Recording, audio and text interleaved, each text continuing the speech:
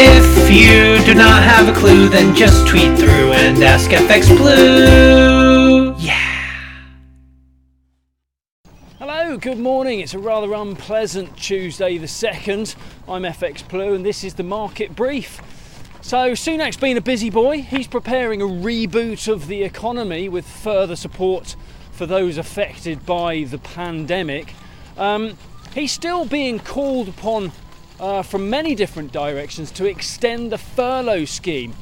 Yet that may be an overly simple solution, because with the furlough numbers fairly constant, he should be concerned about how many of the roles that are currently furloughed may actually be made redundant when the scheme support ends. That's certainly something we've seen in our market. The dilemma, therefore, is whether they should continue artificially supporting workers who have no jobs to return to, or rip off the band-aid and get a better view of the true unemployment numbers.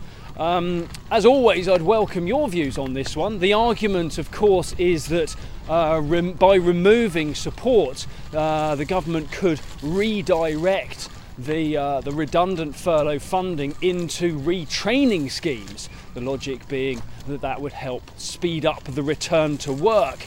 But whether they'd actually apply adequate funding and whether that could even make a worthwhile contribution to the economic recovery, well, that's all up for debate. Drop me a comment below, please. In the market, sterling gave up most of the recent gains posted against the dollar, and we fell back to the lower end of the recent trading range. We saw a low yesterday of 136.55, and we opened this morning ever so slightly higher, around 136.90. Over in the US, Biden's stimulus package has been delayed. Some of the more radical Republicans in Congress are currently blocking progress with that one. But the sentiment is still that a deal is there to be done and can be done pretty quickly.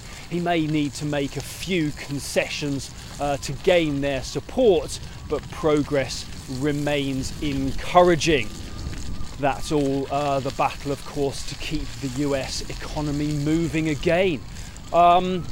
In the markets, that GameStop story hasn't gone away. The Reddit investors are still taking it to Wall Street. And the latest development is that they've diversified their focus.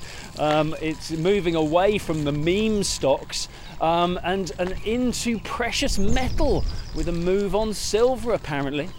Who'd have thought? All this has helped to provide a little support for the dollar as a bit more international money flows in to help those domestic investors in their efforts to hold the position and take GME to the moon. And with a bit more dollar support, euro dollar lost ground yesterday. We saw that fall to 120.55. We kick off this morning, again, ever so slightly higher, around the 120.75 mark at the open today. Right, that's it from me. It's a bit grizzly. Should have bought a brolly, really, but not to worry. Join me again tomorrow. If you do not have a clue, then just tweet through and ask FX Blue. Yeah.